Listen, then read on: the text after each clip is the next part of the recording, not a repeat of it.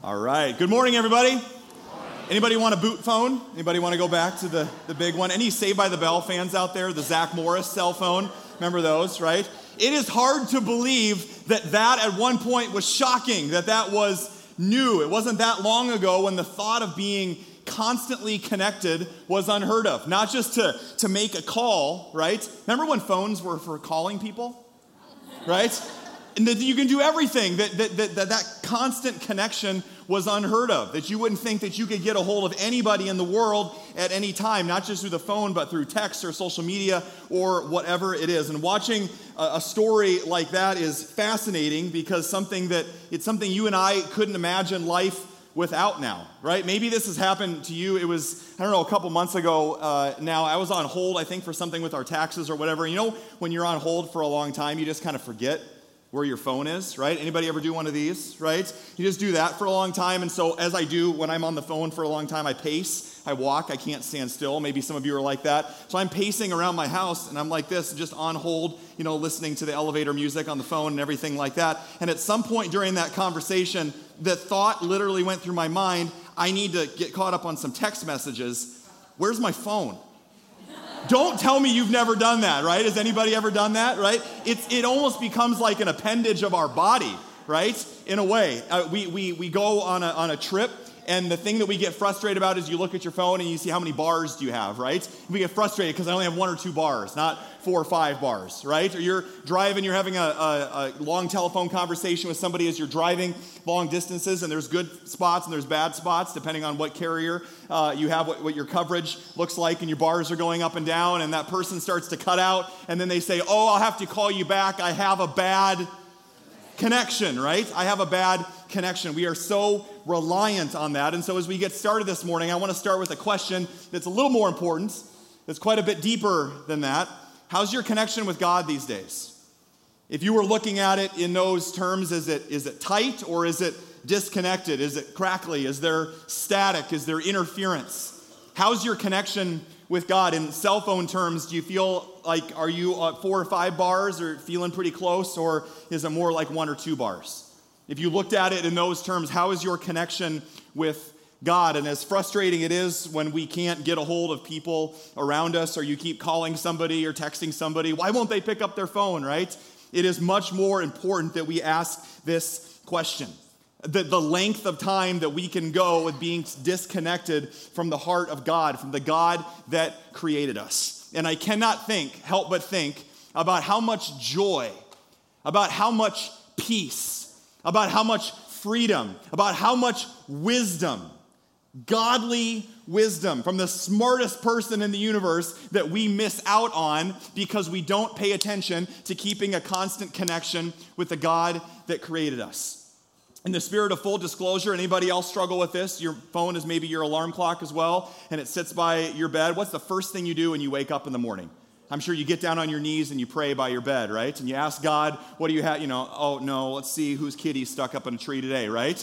And we scroll through our feed, right? I just had this thought yesterday.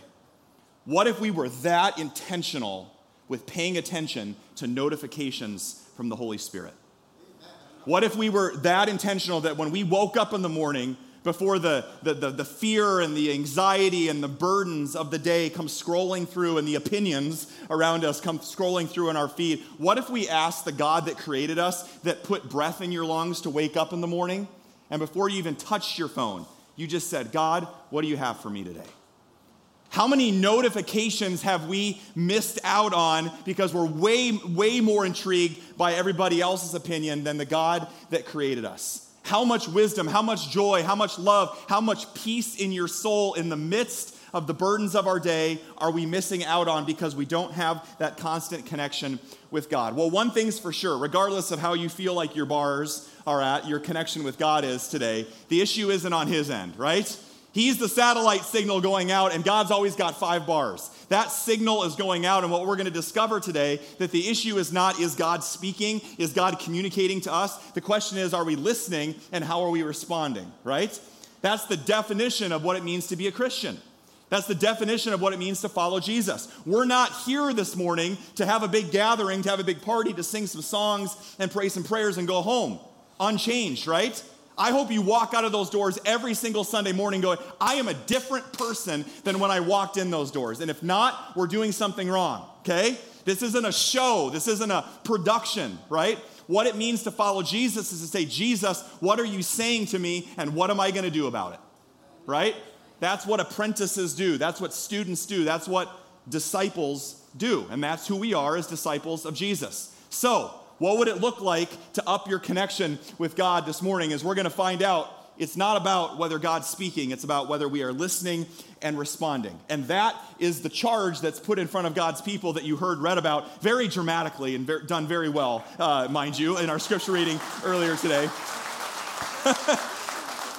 All of our scripture readers for the last month and a half, we've been in Esther and Isaiah, which God gets a little grumpy in the Old Testament, if you haven't noticed, right? I feel bad for all of our scripture readers, like, God's angry and his wrath is coming. Welcome to Hope, by the way. We're glad you're here, right? So thank you guys for your grace in the scripture readings. But that's what we're going to discover in our reading for today. So if you have your Bibles, turn to the book of Isaiah. That's where we're going to be today, the book of Isaiah. If you need one, there's Bibles all around the worship center. The book of Isaiah is in the Old Testament. And so it's going to be in the first part of your Bible, kind of towards the middle. The Old Testament is pretty long as well. We've been doing 12 books in 12 months. 12 books in 12 months. And that's kind of been our theme this year at Hope at all of our campuses. And so we're diving into the book of Isaiah, which is a prophetic book. There are some books in the Old Testament that are known as the prophets, the prophet books written by prophets to God. There are some major prophets. Everybody say major.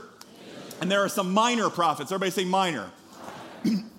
Not because they're less important or anything like that, because they're a little shorter, because they don't cover the same span of history, the same span of time, and they weren't as influential in that time that Isaiah and Jeremiah and some of the other longer ones were, that some of the other prophets kind of tell the story and come alongside. You do know that the Bible is not chronological, right?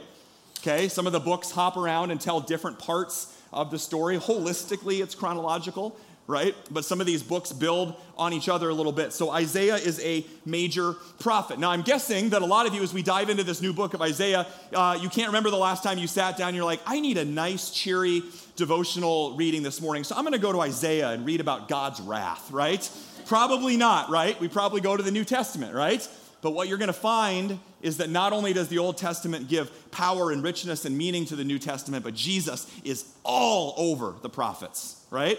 Jesus is all over them. We don't read Isaiah just one time a year. Probably the last time you heard of Isaiah was Advent, was in the season leading up to Christmas, because Isaiah and Jeremiah and Hosea, a lot of these other prophets, speak of this little 6-pound, 8-ounce baby, sweet little baby Jesus that's coming, right?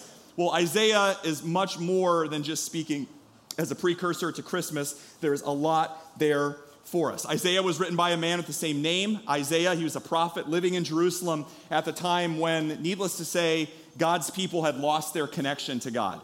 And it wasn't just that, like, God was calling and, you can hit end or you can swipe and pick it up, right? It wasn't that they just weren't listening. In our day and age, in our terms, basically God's people had saw God calling, reaching out to them over and over. They'd spiked their phone on the ground. They'd taken their heel, dug into it, crushed it, and walked the other way. That was the depth of the sin and the violence and the corruption and the hatred that lived among God's people, and it wasn't supposed to be that way.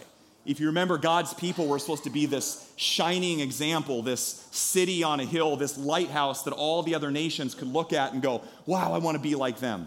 But instead, they'd gone the opposite direction. Instead of standing out as this godly example that's in a covenant relationship with God, what happened is they basically just blended in and became like all the nations around them.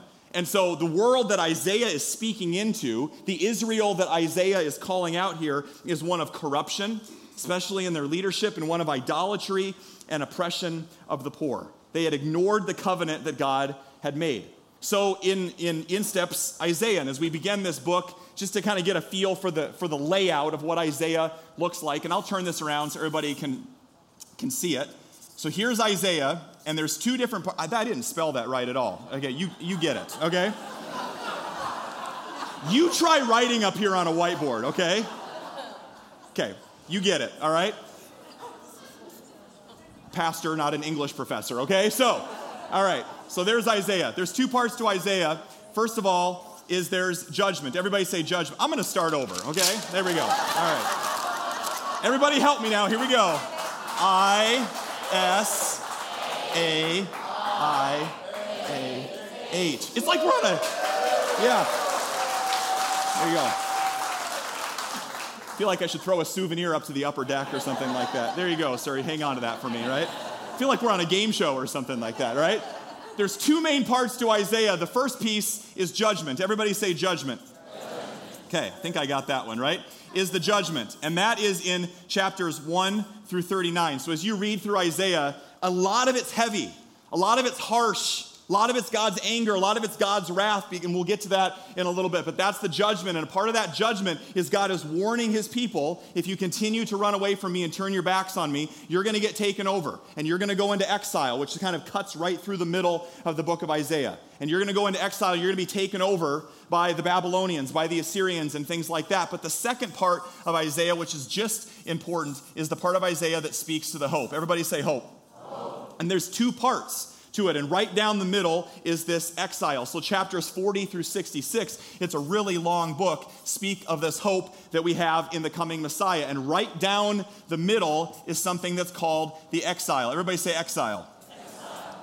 Meaning God's people are not going to be living the way that they want to live. They're going to be taken out of their home country. So right down the middle of this exile, the judgment speaks to that. So we kind of have pre-exile and post-exile are the two parts of the book of Isaiah. And so this hope that we have speaks into the future, to the coming Messiah, to the coming of Jesus Christ. So right in the middle of the darkness is this message of hope, which is pretty appropriate for a day like today, don't you think? Right in the middle of an evil, violent, corrupt, dark world, Isaiah, yes, speaks this judgment, but there is also this hope that this Messiah is coming, that is going to set all things right. God doesn't just let his people wander away. He speaks to them. He calls out to them, not with a cell phone, but with people known as the prophets. And Isaiah is one of them. And the best way to understand this, just to give you a visual, is that basically the prophets were like this. Anybody ever seen a blowhorn, a megaphone like this, right? Ooh, there's a siren option on here. Just in case anybody was sleeping. I won't do that, right? So basically, the point, what if I did the whole sermon like this? That would be awesome, right? So you've seen this guy, right? You've seen these guys down at the farmer's market, right? Right? That's kind of what the prophets were like in a way, but here's the thing about the megaphone. For a megaphone to work, can it speak on its own? Does a megaphone just go off on its own and say whatever it wants? No, right? For a megaphone to work, you need a sender, you need somebody speaking into it, and you need a receiver on the other end. Well, the receiver was God's people, right? The sender was God himself speaking these messages. The prophets aren't just making them up. And so the megaphone, the medium in which these messages gets across, is the prophets. So that's who they are. No, I won't do that to you, but that's what the prophets are. They are the megaphone, and they're communicating God's heart to the people. And so you hear things like, hear the word of the Lord, and things like that. That's the role of a prophet. Jeremiah, Isaiah, Hosea, Elijah, all of those. Now, do you think that God's messages to his people were these cute little messages? No, you heard it in our scripture reading this morning. They're not like, hey, there's this thing called sin, and we're just going to kind of try to shove it under the rug, and we'll just pretend, that that's not a big deal. And so if you guys could just turn around and please come back, it's okay to do whatever you want, but when you get around to it, if you could repent of your sins and come. No! Nothing could be further from the truth. These are challenging messages from God. I mean, you heard the scripture reading this morning. Stop bringing meaningless offerings. Your incense, your worship is detestable to me. They become a burden. I'm weary of bearing them. When you spread out your hands in prayer, God says, I hide my eyes from you. Even when you offer many prayers, I'm not listening, right? Cheery, really cheery, right? And yet we look at that, and why is God so angry with his people? Because their hearts are far from him. They've lost the most important connection, and that's the relationship that they have. Not only are they not talking to God, they have walked the other way. But the worst part of it is this. As their hearts are far from him, they continue to fake it. They continue to go through the motions. There's nothing that God hates more than people whose hearts are far from them, and yet they go through the motions and pretend like everything's fine, and there's no hint of remorse. They never address the real issues. That's how far gone God's people were. And this, when Isaiah is speaking here, God has been pleading with them for years, come back, come back, come back. The closest thing I could think of to this, and parents, you'll know what I'm talking about here, is parents that are pleading with their children, right? On kind of a humorous sense, those of you with young children, like, come on, is it going through one ear and going out the other? Like you're not getting it, right?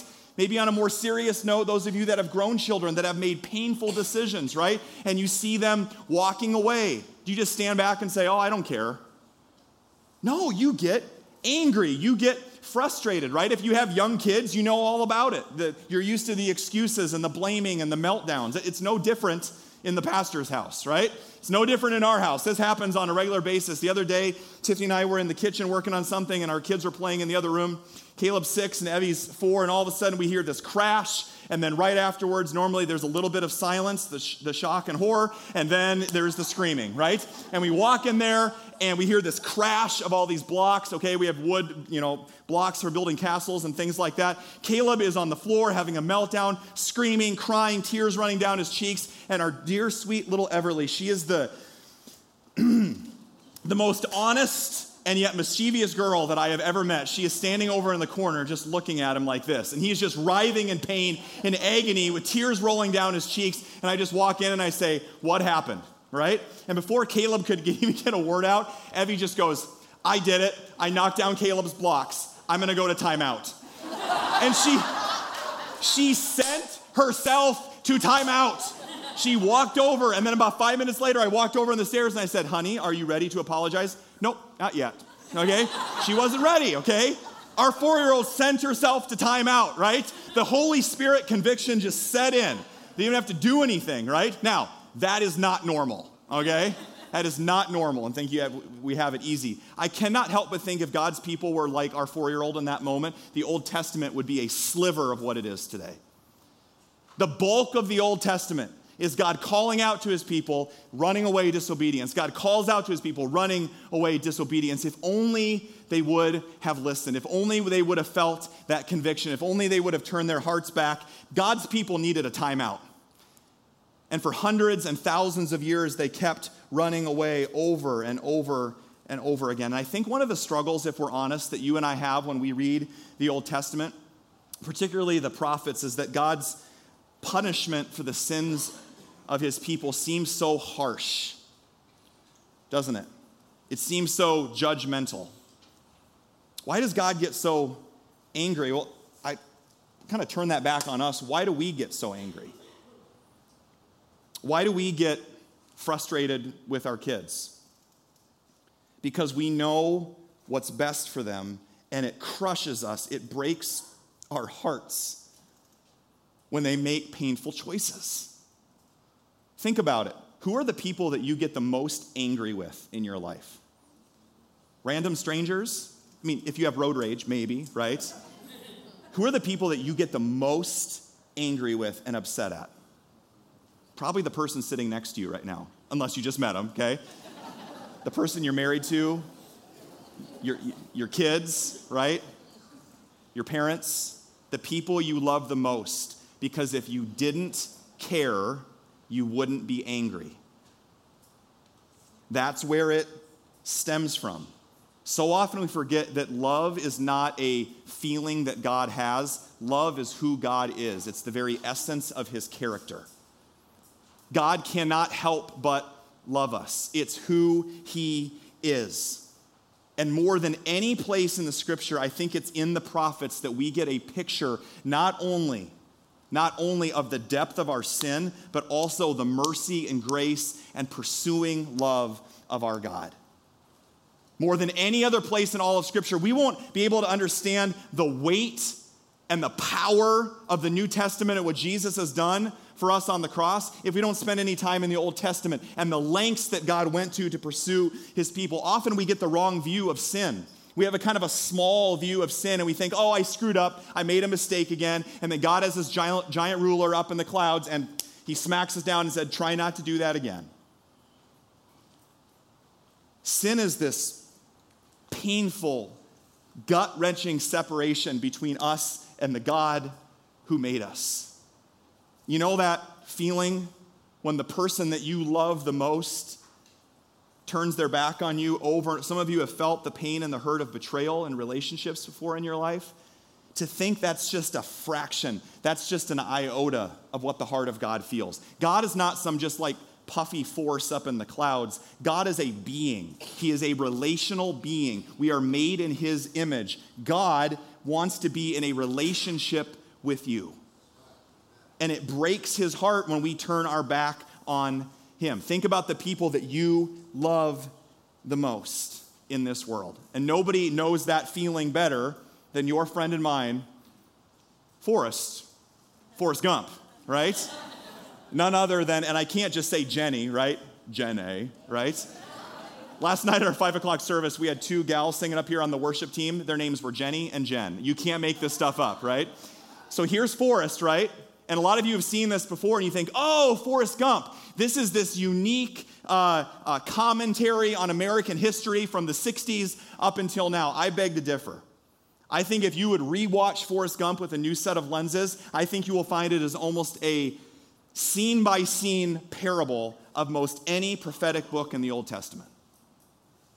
The story of Forrest Gump is not a commentary on American history, although it is to some extent. You'll remember Forrest from the moment that he laid eyes on Jenny spends most of the movie running away, prostituting herself, unfaithful, running away to other lovers again and again and again. But in every single moment, who comes pursuing? Forrest. Take a look. Do you hear the heart of God?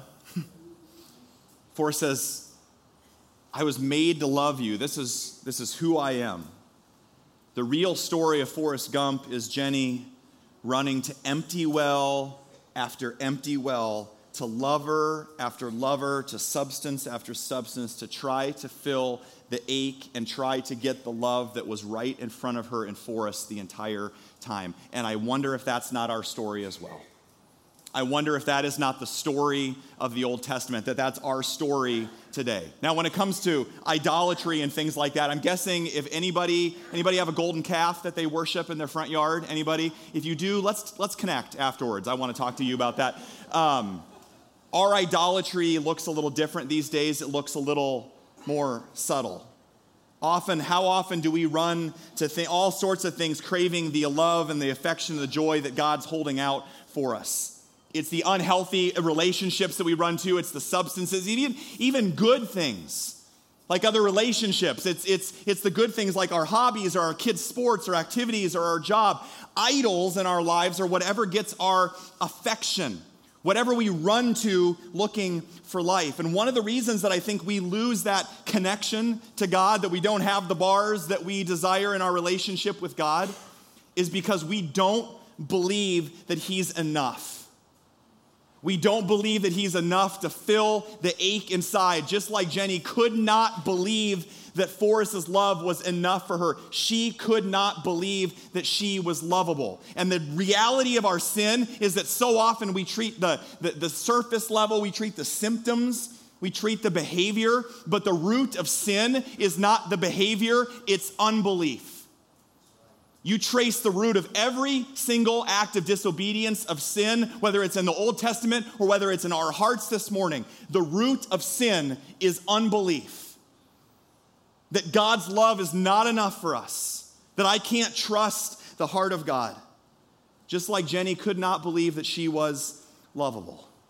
But just like Forrest, even to the very end, God never gives up on us. Listen to God's heart plead with us in verse 18 and 19 in Isaiah chapter 1. Let's read it together nice and loud up on the screen. Come now, let's settle this, says the Lord. Though your sins are like scarlet, I will make them as white as snow. Though they are red like crimson, I will make them as white as wool. Even in the middle of their rebellion, right? What does Romans tell us? While we were still sinners, Christ died for us. Jesus didn't wait for us to get all cleaned up and be good enough and then say, now they're worthy of me giving my life for them, right? In exchange for our sin, while we were at our worst, Jesus died for us. We're going to sing a song later on today, Jesus paid it all. Oh, praise the one who paid my debt and raised this life up from the dead. Sin had left a crimson stain, but he washed it white as snow. Would you even believe it? Thousands of years before baby Jesus was born, right? Thousands of years, we get this foreshadowing of the Messiah to come, when Jesus' blood would be spilled and his body would be broken on the cross to wash us clean. Take great hope in that today. I don't know where you're at this morning, but maybe you're feeling a little disconnected. Maybe you've been running away like Jenny. There's a reason that certain movies stir our heart and you watch them, is because it's speaking to your soul. You do know that, right? Oh, emotional movie. God's like reaching into your heart and saying, that's you. That's me. Story is the language of the heart, and some of us are Jennies.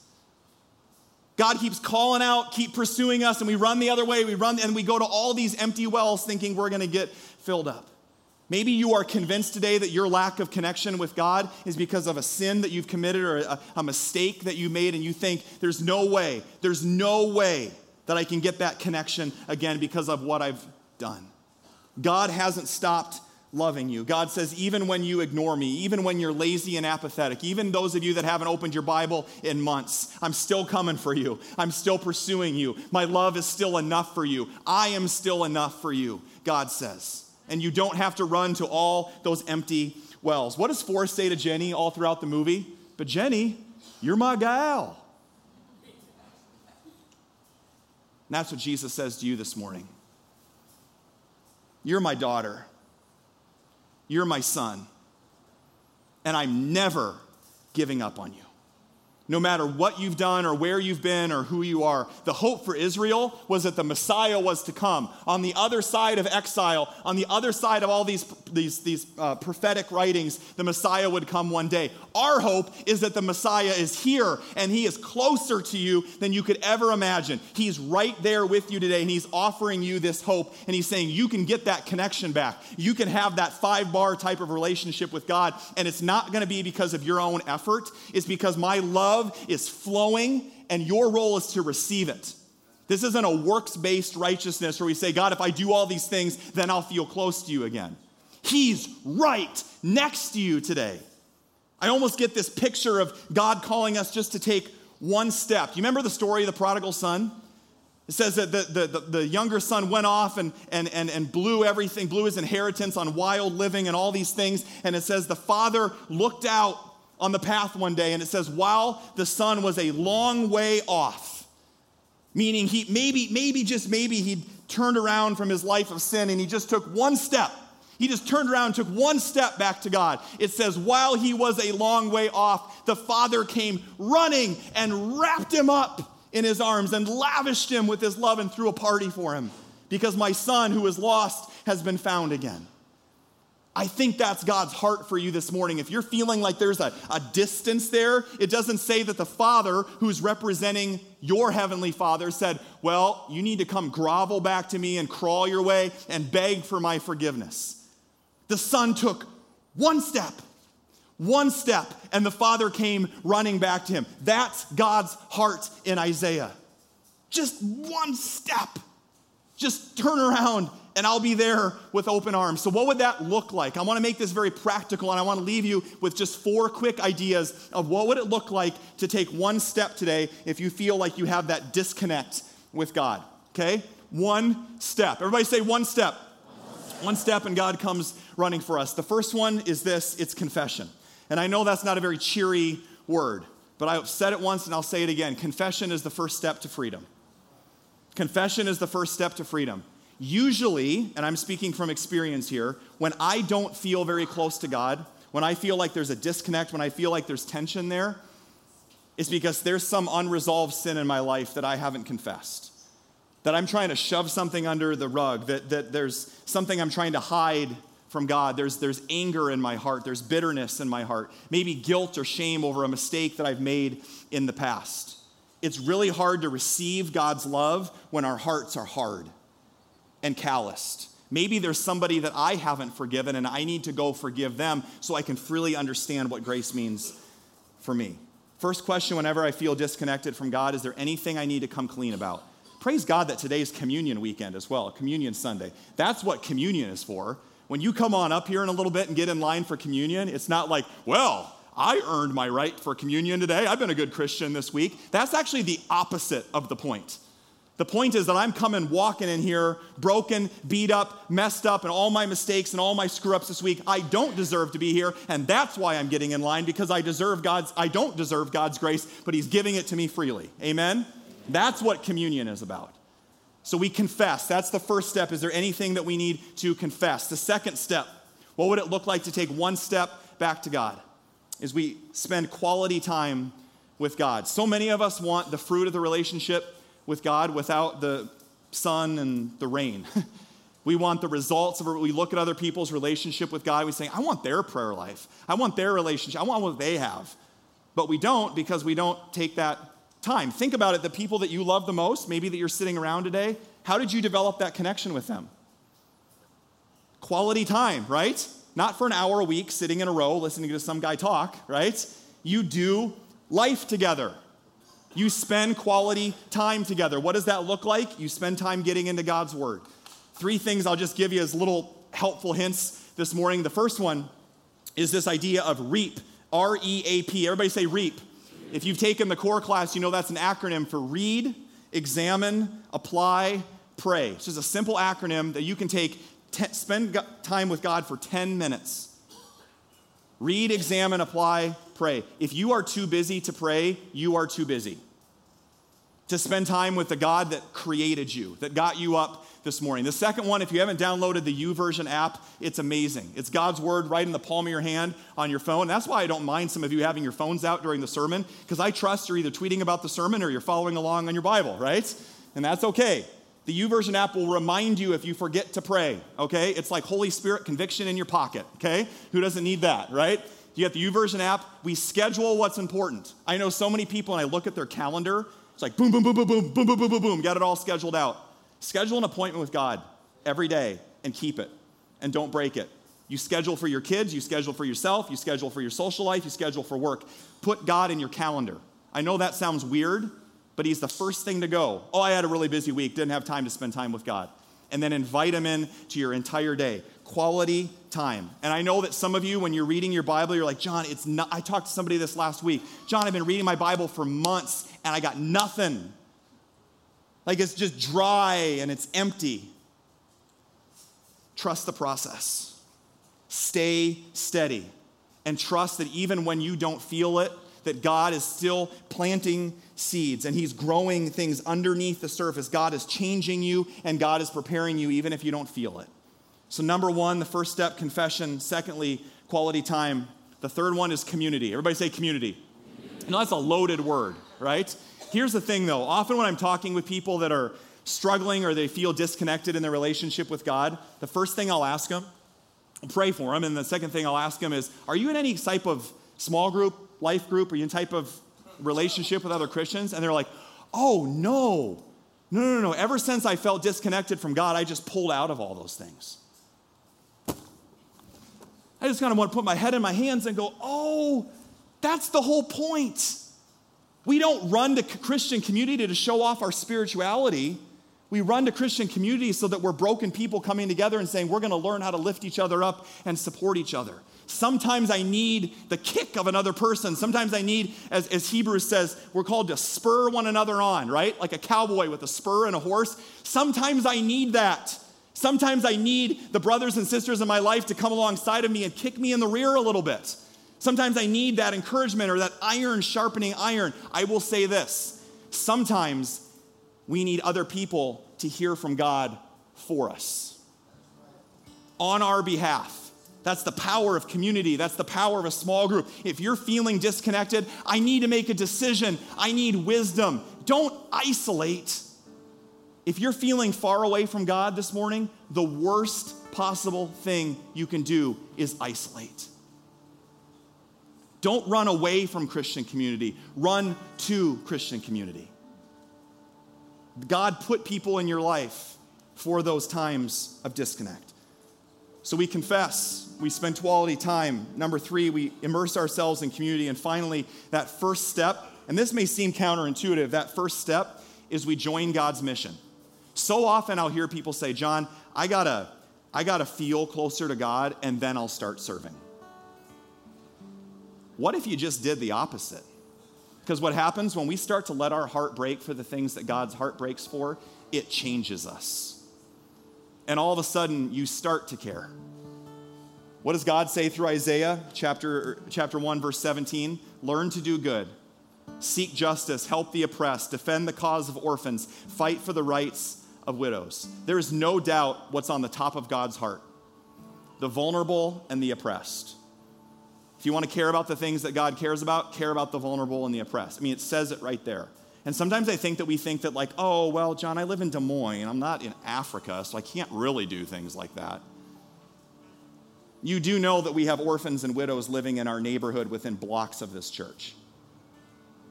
You don't have to go find it. It's finding us.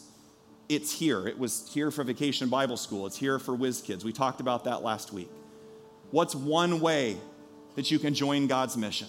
And he'll start tugging on your heart. You're out shopping for your kids or grandkids' school supplies.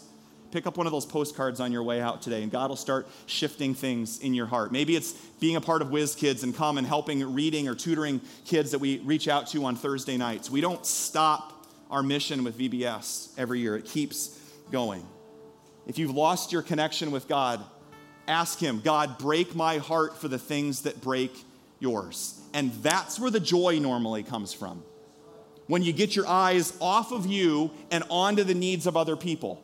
The people that I know that are really, really struggling and maybe feel that disconnect is because they're just stuck in navel gazing. The second I start serving, that's where the joy comes from. That's where the passion comes from, is I start looking to the needs of others, and it gives me perspective of the world around me. Just take one step. More than anything this morning, God wants your heart. That's what he's always wanted, is just you. Not your activity, not your busyness for him. God wants your heart. And at the end of Hosea, which is one of the minor prophets in chapter 14, God says this to his people. Return, Israel, to the Lord your God, and I will heal your waywardness and love you freely. You want that? I want that. I want to know what it means to experience that wild and crazy, passionate love of Jesus Christ. And you can experience that this morning. What a beautiful image, returning to the arms of the one who loves you best. And towards the end of Forrest Gump, we get a picture of this, because this is exactly how it happened. You know, Forrest Gump is 100% historically accurate. Or not. But look at this picture. Forrest is out giving a speech, and when he hears the cry of the one he loves, he comes running. Take a look. In that moment, it didn't matter what Jenny had done or where she'd been. All that mattered in that moment is that Forrest heard the cry, heard the call of the one that he loved. And just like the prodigal father that came running for his son, Forrest says, I don't care, and he just starts moving through the crowd and elbowing people. My daughter, my son, God says, you've come back. I mean, the reason we love the endings of all these movies is because they're glimpses of heaven. They're glimpses of what it was supposed to be like, and it can be like again. When God's kingdom moves, it brings people back together. Most importantly, you at the heart of the God that loves you. Just take one step and Forrest comes running. And I have to believe that later today you're going to go home, and some of you will forget all about this. And God says, I'm going to keep pursuing you. I'm not going to stop loving you, even if you shove me off to the side. Make other things more important. Some of you are going to go home this afternoon and you're going to open up your Bible, and the moment you open up your Bible and the moment that you take that one step and open up your heart to God, I want you to remember that scene. I want you to remember that picture and the God of the universe coming down off of his throne wherever he's hanging out today. And well, he's God, so he doesn't elbow people, but he comes going through the crowd just like Forrest, and he's running through. And he says, it's you. I've missed you so much. After the service today, some of you are going to walk back there and you're going to grab one of those back to school flyers because you're going to stop navel gazing and get your eyes off of yourself. Some of you are going to go sign up to be a bus driver for Breakfast Club. Some of you are going to sign up to help with Whiz Kids. Some of you are going to join the hospitality team, and God's going to go, they're back. They're back. I love you so much. My love for you has never changed. You just took that one step. I've missed you so much. Oh, it's so great to have you back again. It's all grace. It's all grace. Even in the midst of Isaiah, it's all grace. It's all love. And the God of the universe is coming, running for you with open arms this morning. And all he asks us to do is receive it. Receive it. Receive that love. And that's what communion is all about. Amen? Let's stand as we prepare our hearts for communion.